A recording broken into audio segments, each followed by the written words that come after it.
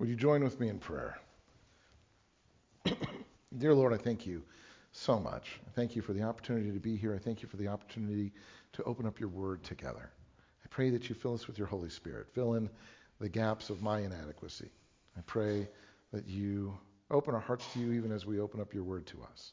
Change us. In Jesus' name, amen. So this morning I'm going to talk about death and ghosts and zombies in a perky way, in perky ways. I just say that because I want to get you mentally prepared, because I don't want anybody going, oh, I don't like any of those things, so I'm just going to check out for the next half an hour. Try to engage, if you would, please. You just got to stick with me. It gets perky. But I can't not talk about death. There's no way I can do it, because I can't pick up where we left off in Ephesians without talking about death, can I? If you haven't already done so, open up your Bibles to Ephesians. And we got to start in chapter 2, because we finished off chapter 1. Chapter 2 begins, as for you, you were dead. I can't talk about this without talking about deadness. So I got to do that. And because that's either going to be a really negative downer, or it's not ultimately going to be a really negative downer. Right? As for you, you guys are dead. I'm going to argue it's not ultimately a really negative downer, but it requires that we look at the context of this. I mean, for instance, look at the wording here that Paul uses. As for you, that suggests some sort of comparison, doesn't it? I just don't want us to look at this as some sort of distinct memory verse where you go, I can just read verse 1 and get it. You go, no, there's a context here. He starts off with, well, as for you guys, he's comparing our situation with something else, someone else. So I got to back up while you're still leafing through, looking for Ephesians. At the end of chapter 1, we're looking at this where verse 19 talks about God's incomparably great power for us who believe. This amazing power that he's got working in us. And it's an amazing concept to know that God's incomparable power is at work in your life. And if you go, that sounds interesting, good, go listen to the last sermon I gave, right? Because we discussed that at length there. But that power is like the working of his mighty strength, which he exerted in Christ when he raised him from the dead. You go, oh, that's our dead context, right? Before I talk about our situation in chapter 2, I have to remind myself the death that we talked about in chapter 1. Christ really was dead. Was he only sort of dead? Was he swooning? Mostly dead, if he just has a chocolate-covered pill. Right? I mean, no, he's actually, honest to goodness, for true dead, right? He was dead. He was in the grave. He was dead. You have to recognize that. The Bible's very clear. Raising him up wasn't just a matter of opening up the tomb so that the guy who had swooned could step out of the tomb. He's truly raised from the dead. That power that God used to do that power for us is like the working of his mighty strength, which he exerted in Christ when he raised him from the dead, seated him at his right hand in the heavenly realms, far above all rule and authority, power and dominion, every title that can even be given, not only in the present age, but also in the age to come. So Jesus didn't come shambling out of the tomb only sort of alive. No, he's fully alive, this perfect life, this abundant life in a perfected, resurrected body, to ultimately ascend to his rightful place in heaven in prominence, now and forevermore, unendingly. Booyah.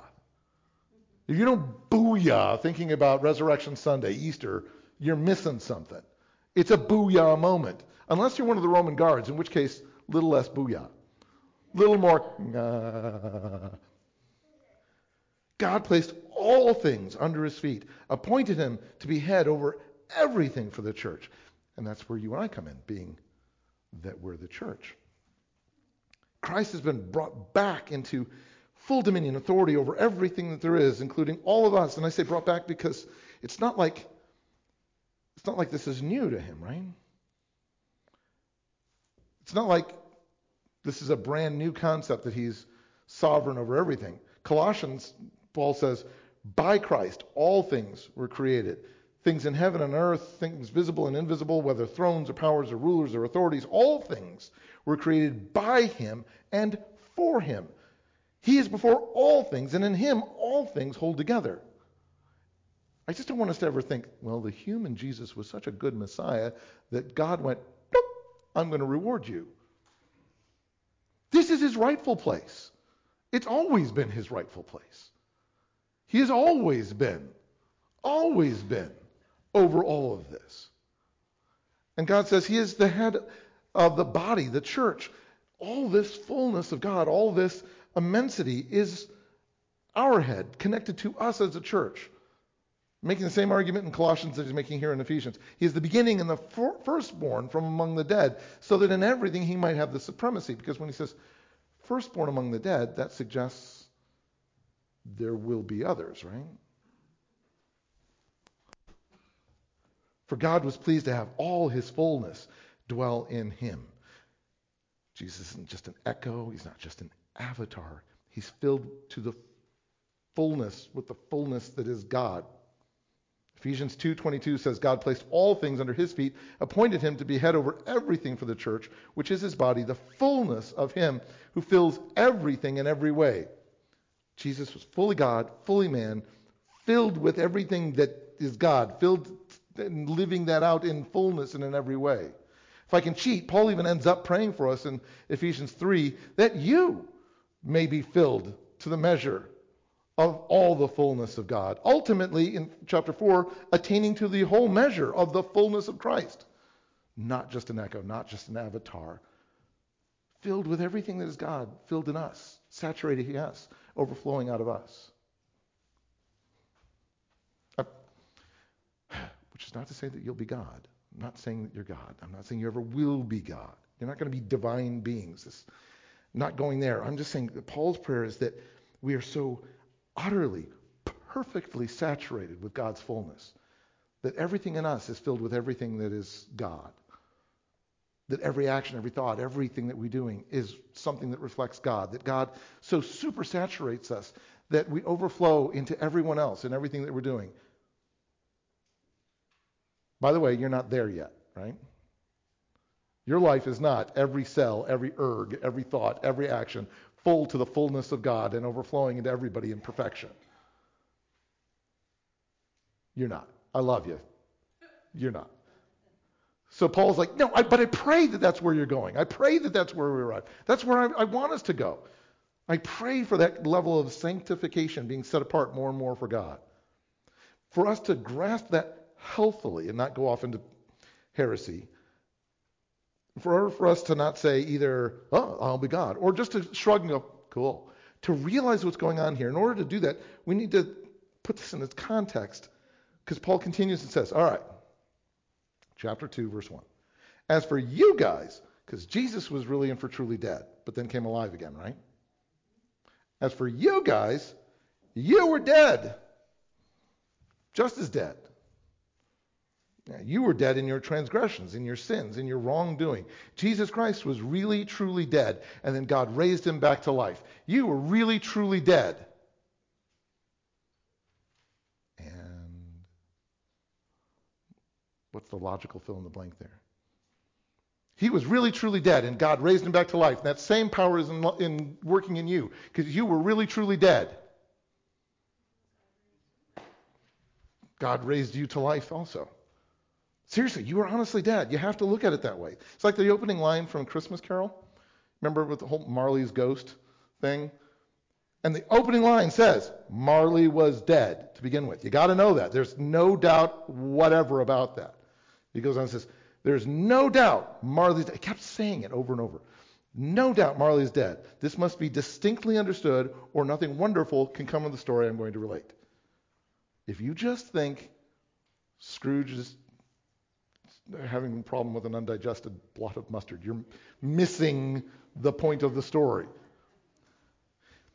If you think Jesus only swooned and they just needed somebody to open up the tomb so he could get some fresh air, you're missing the whole point of the miracle of Easter. If you think that you were only meh, you were okay. I mean, you weren't great. Before you became a Christian, I mean, you were wounded. You're going to miss the whole point of the story. you're going to miss the miracle that God wrought in you. Let me clarify. You were dead. Dead people can't do anything. They're dead. That's what you were, Paul says. You were actually dead. There's no doubt whatever that you were dead. This must be distinctly understood, or nothing wonderful can come from the story I'm going to relate. You were dead. This is all just whatever, unless you recognize that you start off dead and you have to move to life. What John 3:16 says, cool, God gave his only begotten Son. Yay! John 3:18 says, because y'all were dead already, right? He didn't have to condemn you because you stand condemned. He had to save you. The only way that we can be alive is not, well, being a really good kid. No, your children start off dead. You start off dead. Well, but I mean, that 5-year-old is really sweet. Dead. Spiritually dead. The way to be spiritually alive is to be filled with the fullness of life that comes from the bestower of all life, the giver of all life, the creator of all life. The only way to be truly alive is to be washed clean of your death. To get all that washed away and to be infused with life, both of which we get from the transfusion of Christ's blood. If you could be alive by just being really cute and sweet, I wouldn't have needed Jesus. And if you find that ridiculous, look in a mirror. You and I were dead. Christ was really, truly dead. And then God raised him up from the dead and seated him in the highest place and gave him all things. You were really, truly dead. And you were dead in your sin. Jesus never sinned, but you were dead in your sin. God raised Christ up from the dead, and God placed all things under his feet, appointed him to be head over everything for the church, which is his body, the fullness of him who fills everything in every way. That's great, except it's confusing. Wait a second. Which is the body, the fullness of him who fills is Jesus as the head of the church. Is he the fullness of him who fills everything in every way? Or is his body, the church itself, is that the thing that has the fullness of him who fills everything in every way? Which is it? I mean, you look at the verse. What does it say? Is it Jesus who is the fullness, or the church that it's the fullness? Paul's a very bad writer in that it's ambiguous in the grammar. You look at it and go, I can't tell whether he's saying Jesus is filled with the fullness or that the church is filled with the fullness. You go, pretty sure it's supposed to be yes. His body is the church. He's the head, the leader of us as his body of people. Or is he the head of body? He is our head and we are his body. Or is it that, and the answer to all these things being yes. You go, is it just a metaphor, or is it an intense metaphor, or is it an actual thing? You go, yes. You go, well, we're the hands and feet of Christ. You go, yes, in many ways, yes. Is it metaphorical? Yes. Is it real? Yes. Yes. He was filled with the fullness of God? Absolutely. The Bible is very clear. Paul says, y'all should be filled with the fullness of God. Yeah. And yet, Paul says, yeah, that's what it's supposed to be, but as for you, you guys were dead. Not what you were supposed to be, is what it is. You guys were dead in your transgressions and your sins. That's what you've actually been doing. You were dead in that, in which those transgressions and sins in which you used to live when you were dead. You used to live in that death all day long. That's what you used to do. You used to live like a shambling zombie. That's what you used to do. Putrid, desiccated. That's what you're doing. When you followed the ways of this world and the ruler of the kingdom of the air, Spirit who's now at work in those who are disobedient. When instead of following the giver and creator of all life, who died to transfuse that life and purity into you, you used to, at least tacitly, follow the toxic guy who actually helped to bring about your spiritual death. That's what you used to do. There is no Switzerland in this fight. You are on one side or the other. People are like, I was meh. No. You're either dead in your sins or alive in Christ. One or the other. Never both. There was a time when you were shambling around, shuffling on this battlefield on the wrong side. You were on the dead side. But here's the thing. Before you kick yourself too much about this, Paul says, well, all of us did that. All of us also lived among them at one time, gratifying the cravings of our sinful nature. You screwed up, but you're not unique in that. We've all been there. All of us, because we started off dead. And he uses an interesting phrase here. The cravings of our sinful nature. Literally in the Greek, he says, the cravings of the flesh. You used to do that. Like brute beasts, thoughtlessly rummaging around, looking for what fills your hunger. That's all you were. And when you think about it, you go, isn't that what a terrifying amount of our time is spent doing? We might dress it up in all sorts of fancy, complicated ways. But an amazing amount of the human condition, if you're not careful, is just going, well, I got this need, I'm going to do this. I got this hunger, I this. I got this craving, I want to do this. I got this, I got to do. I got this, I got to do this. This makes me happy, so I will do this. And you go, so much of your life is, I want this now. I want this shirt. I want this now. I want your shoes. Give me your shoes.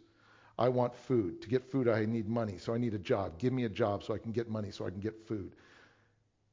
We can make it complex, but so much of it is just, I crave stuff for my flesh. Y'all zombies.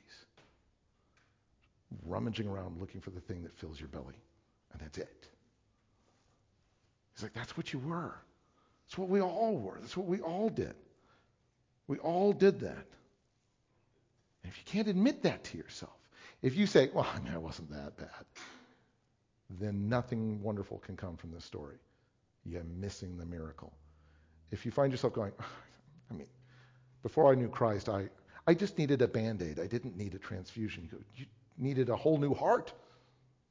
You needed to be brought back from the dead. You need something completely different. If you can't admit this, all of us used to live among those zombies at one time or another, gratifying the cravings of our flesh, just filling our gut, following its desires and thoughts instead of following God's will. You're on the dead side. In fact, like the rest, we were all by nature objects of wrath. And anybody that tells you that God doesn't have wrath is selling something. Keep running into colleagues whom I love and I respect. They go, well, I think it's a misnomer to say that God has wrath. I'm like, yeah, or biblical. By nature, we were objects of God's wrath. We were on the other side. We were enemies of the gospel. How many different phrases from Scripture do I have to bring up to the fact that you were on the wrong side? You were. Your beautiful child was. You are. You, we, me, I, us. But I love the intro to that. Look at the beginning of that verse. Like the rest. Like the rest. I wish we could say that sometime we were just a little smidgy bit better than those people. And that's why God deigned to save us. I mean, just look at the zombies that are still shambling around. Look at the danger that they're doing. Look at the inhumanity to man that we see even this week. Look at what people who are sinful do. Look at that. Look at the dangers, the horrors of those zombies. Look at the emptiness of their priorities. Look at that. I mean, it wasn't that bad. And Paul says, like the rest, just like all the rest, we were by nature objects of wrath. Was somebody indicted for murder? Jesus says, you ever called your brother a fool?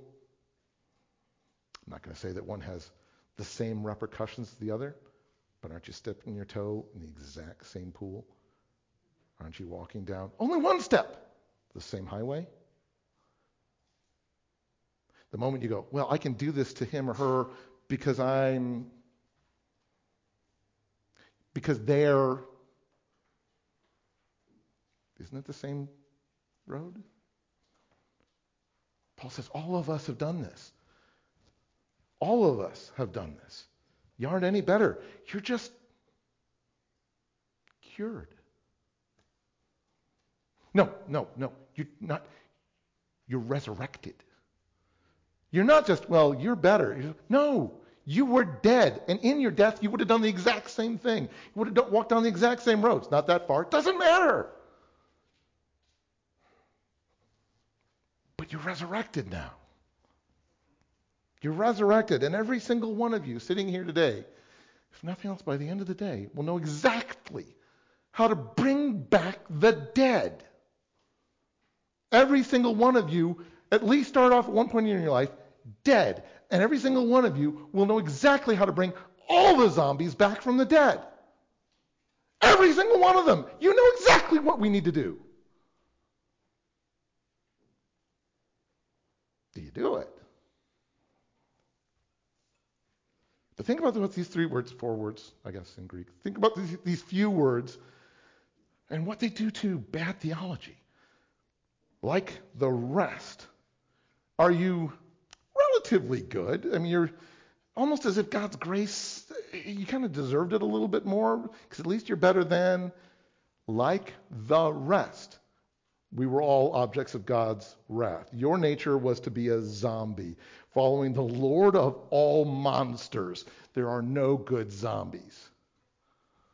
Somebody else might go, yeah, I'm uniquely bad. I'm kind of worse than everybody else. Look at what happened in my life. Look what I mean, can I be forgiven? I don't think I'm as deserving on the undeserved grace as other people. How can you deserve it less or more if it's undeserved in the first place? Like the rest, you were by nature an object of God's wrath. You were messed up. You were broken. You were on the other side. Not uniquely, though. You were surrounded by zombies, just like you, following the wrong Lord, even if only in your cravings.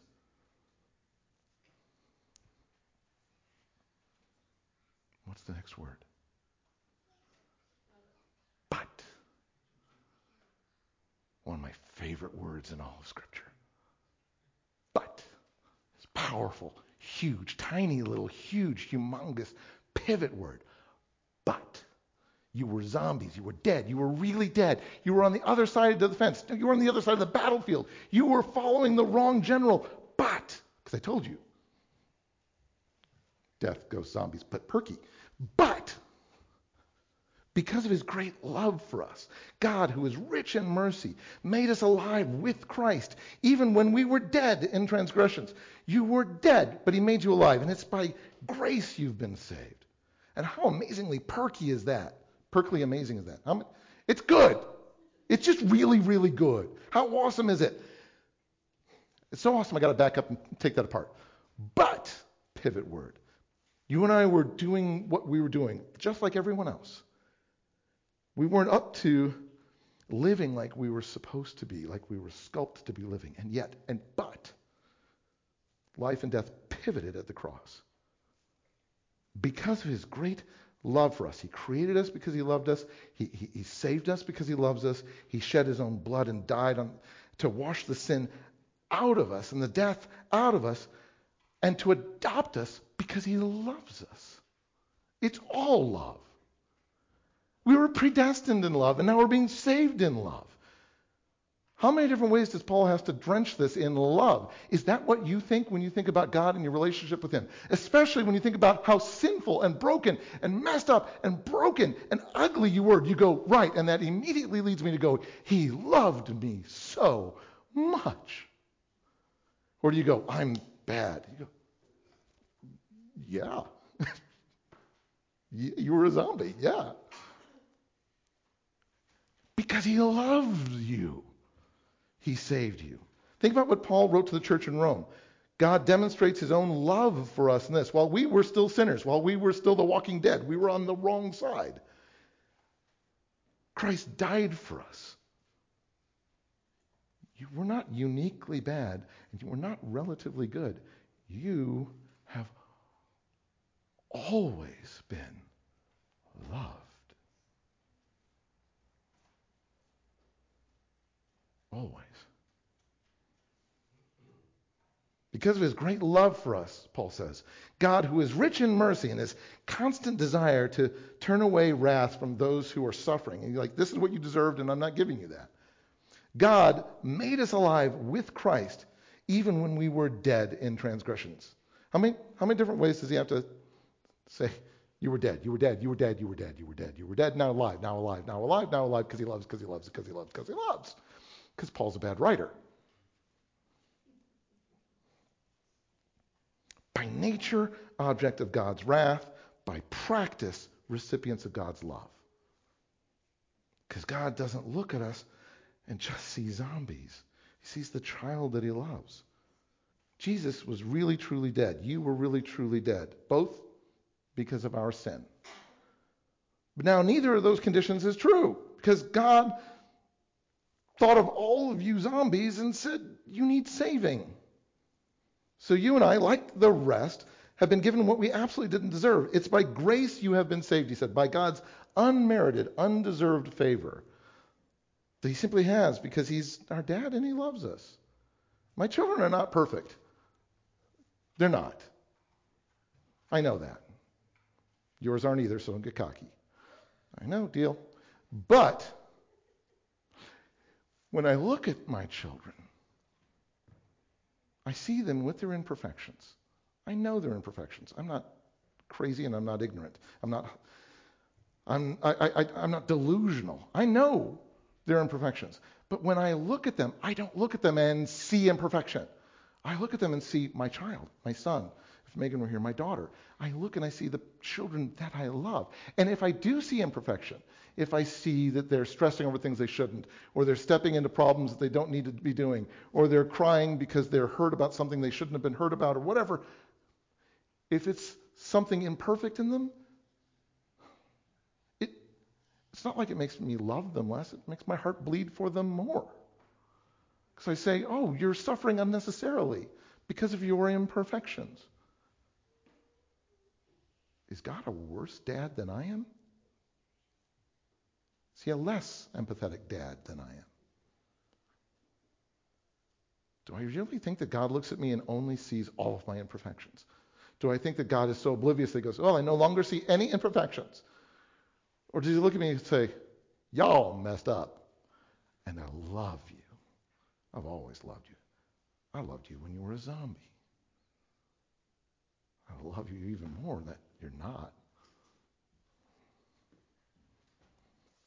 God raised Christ back to life, raised him to the highest heaven because of who he was. Ironically, he brought us back to life and raised us to the highest heaven in spite of who we truly are.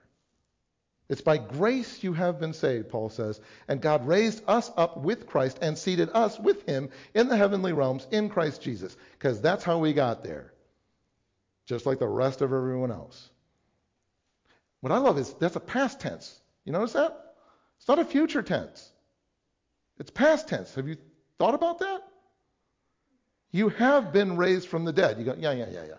And you have been seated in the heavenly realms. Right? Like, I will be seated. Have been. How many times have you heard me say, we're not from this place anymore. We're just sojourning here. We're just passing through. You're not citizens of Peoria, Illinois, earth. You're citizens of heaven. We're not just planted here like this is our home. This is our embassy. We're ambassadors of our real home. Our real home is heaven. Have you seen that in Scripture or heard me say that from time to time? Paul says, yeah, no, seriously. Really and for true. That's where your heart is. That's where your spirit is. Your kingdom of heaven people. You're just stationed here temporarily until you get to go home. Is that the way you see it? Or you go, well, this is my home. You go, no, nope. This is where you're stationed as missionaries. Home is heaven. Someday you get to finally go back there. For a wee bit, you're still here. Work here. This place is your embassy, your battlefield. You're fighting the good fight to honor God, to bring all the other zombies home, alive and well, right? Because I'm afraid some media have taught us that zombies are to be killed and put into the grave. If you think that you look around and you see all those zombies around you who are doing wrong things, and they're horrific, and they're hurting people, and they're damaging people, and they're doing all these horrible things, and if you say, yes, we should put them in the grave, you go, you've missed the point. You've missed the miracle. You were one of them, and you were brought back to life. We don't fight them. We fight the zombie maker. I don't want him to make any more. The only reason he does this is because he wants to hurt our maker. He wants to hurt the heart of those, of the God who gave us life and love and being. You're not here to fight against flesh and blood. Are you? Remember that from the book of Ephesians. We're not here to fight against flesh and blood. We're here to fight against all the rulers and the authorities and the powers of this dark world, against the spiritual forces of evil, even in the heavenly realms. Because we're already there spiritually. That's where our heart is, isn't it? Isn't it? That's where your heart truly is, isn't it? And you go, yeah. Should be. You go, exactly. And that's why Paul's like, and I pray increasingly that this is true. Because it is true. And I want you to be more and more in line with that. But I want you to be praying for and loving all these zombies. Because they literally don't know any better. They seem to think life is just about shuffling around looking for how to feed their cravings. Isn't that what it used to be for you? If you're not careful, don't you staple yourself to that body of death and still sometimes live like that's what life is about? Well, you're not a zombie anymore. You go, I know, but I keep carrying that around somehow. That's Romans. But come back to this and go, wait a minute. It's not who you are. Don't fight them. Don't let them munch on you. But you're not fighting them. You're here to save them.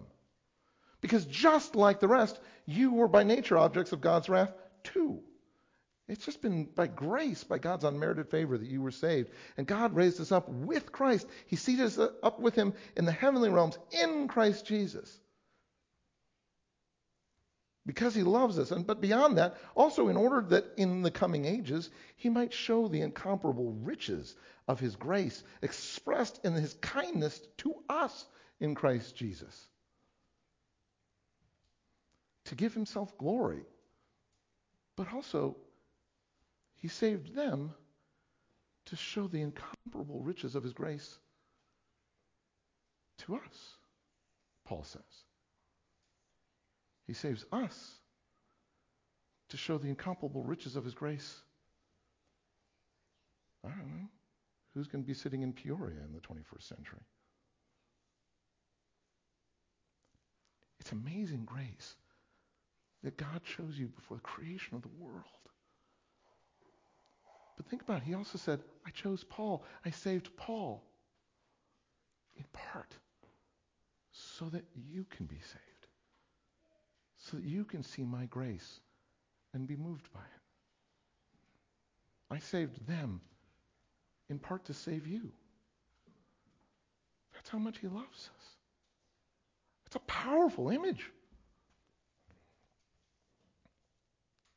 If that's the way you think about it, if that's the way you realize it, that God says, my salvation is there to show my grace so that I am honored, but also to show my grace so that you can be saved. If we truly understand that, shouldn't that change how we look at all the zombies out there shuffling around us who aren't saved, who still are lost, still dead in their transgressions and sins? Shouldn't that affect the way we look at them?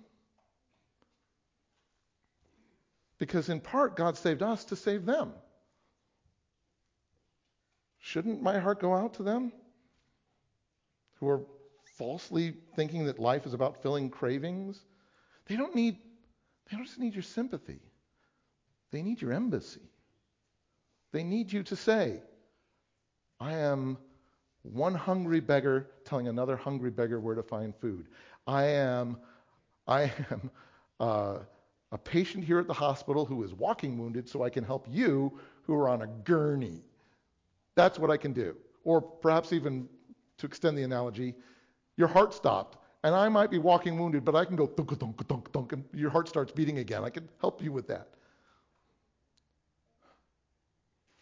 The one thing I can't do is just lean up against the wall and watch somebody come in from a gurney and go, but I've got a broken leg. Or to look at another zombie and go, how gross are you? And walk away. Yeah, but that was you. That was you. And you know how to bring them back to life. You know how to bring them back to life. His unmerited, incomparable power.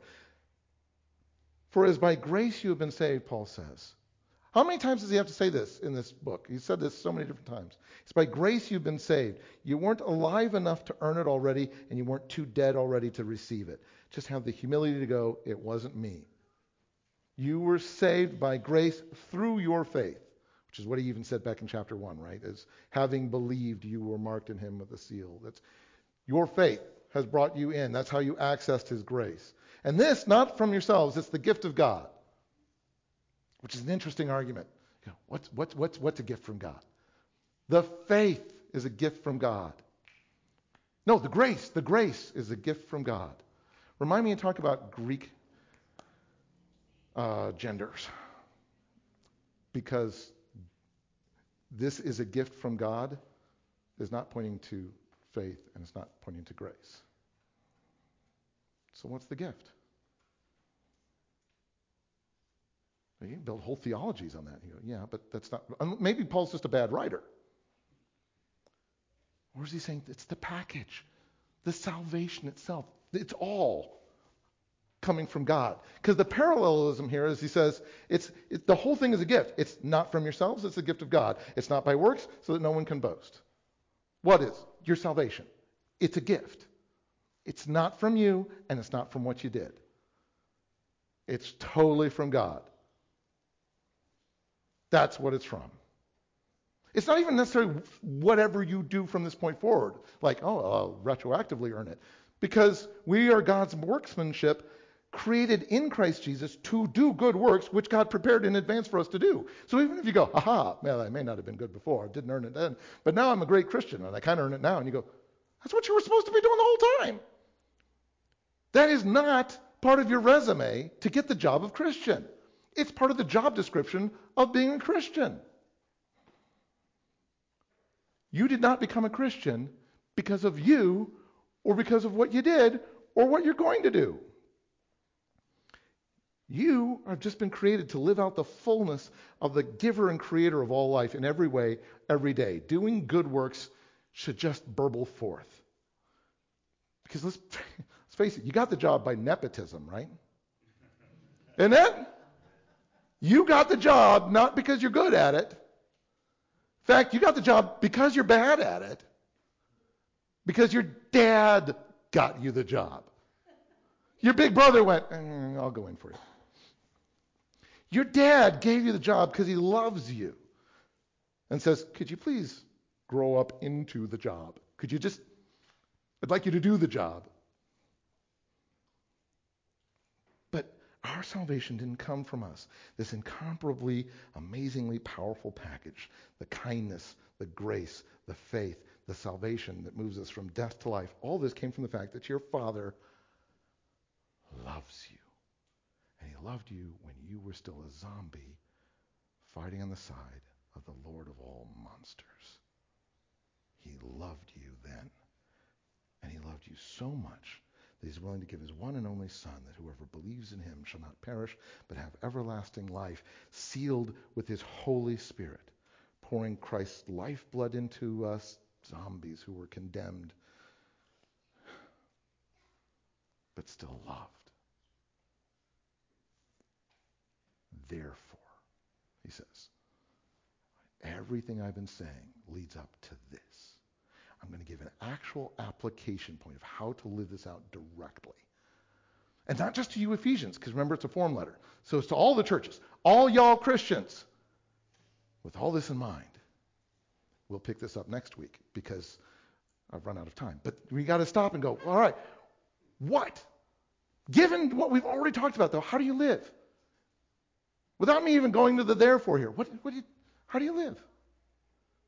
If you truly do remember that this is a miracle, this is a Christmas carol, you got to understand that miracle. This is an Easter morning, got to understand this miracle. This is a miracle that God brought you from honest to goodness death to life.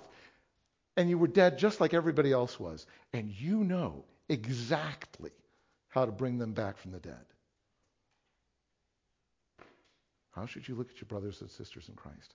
How should you look at those who are not your brothers and sisters in Christ? How should you look at your father going, man, I hope I merit? You go, you won't. Oh. Oh, then thank you. Yeah. How does that change you on a daily basis? Would you pray with me? Dear Lord, I thank you so much. I thank you so much for all that you have done in us, are doing in us, will do through us. And I pray, Lord, help us to live abundant, living lives. Help us to love those around us well. Help us in everything, in every day, in every way, to more and more reflect your likeness, because we were made in your likeness. We gummed it up. Help us every day to clean that mirror so that we reflect you better. In Jesus' name, amen.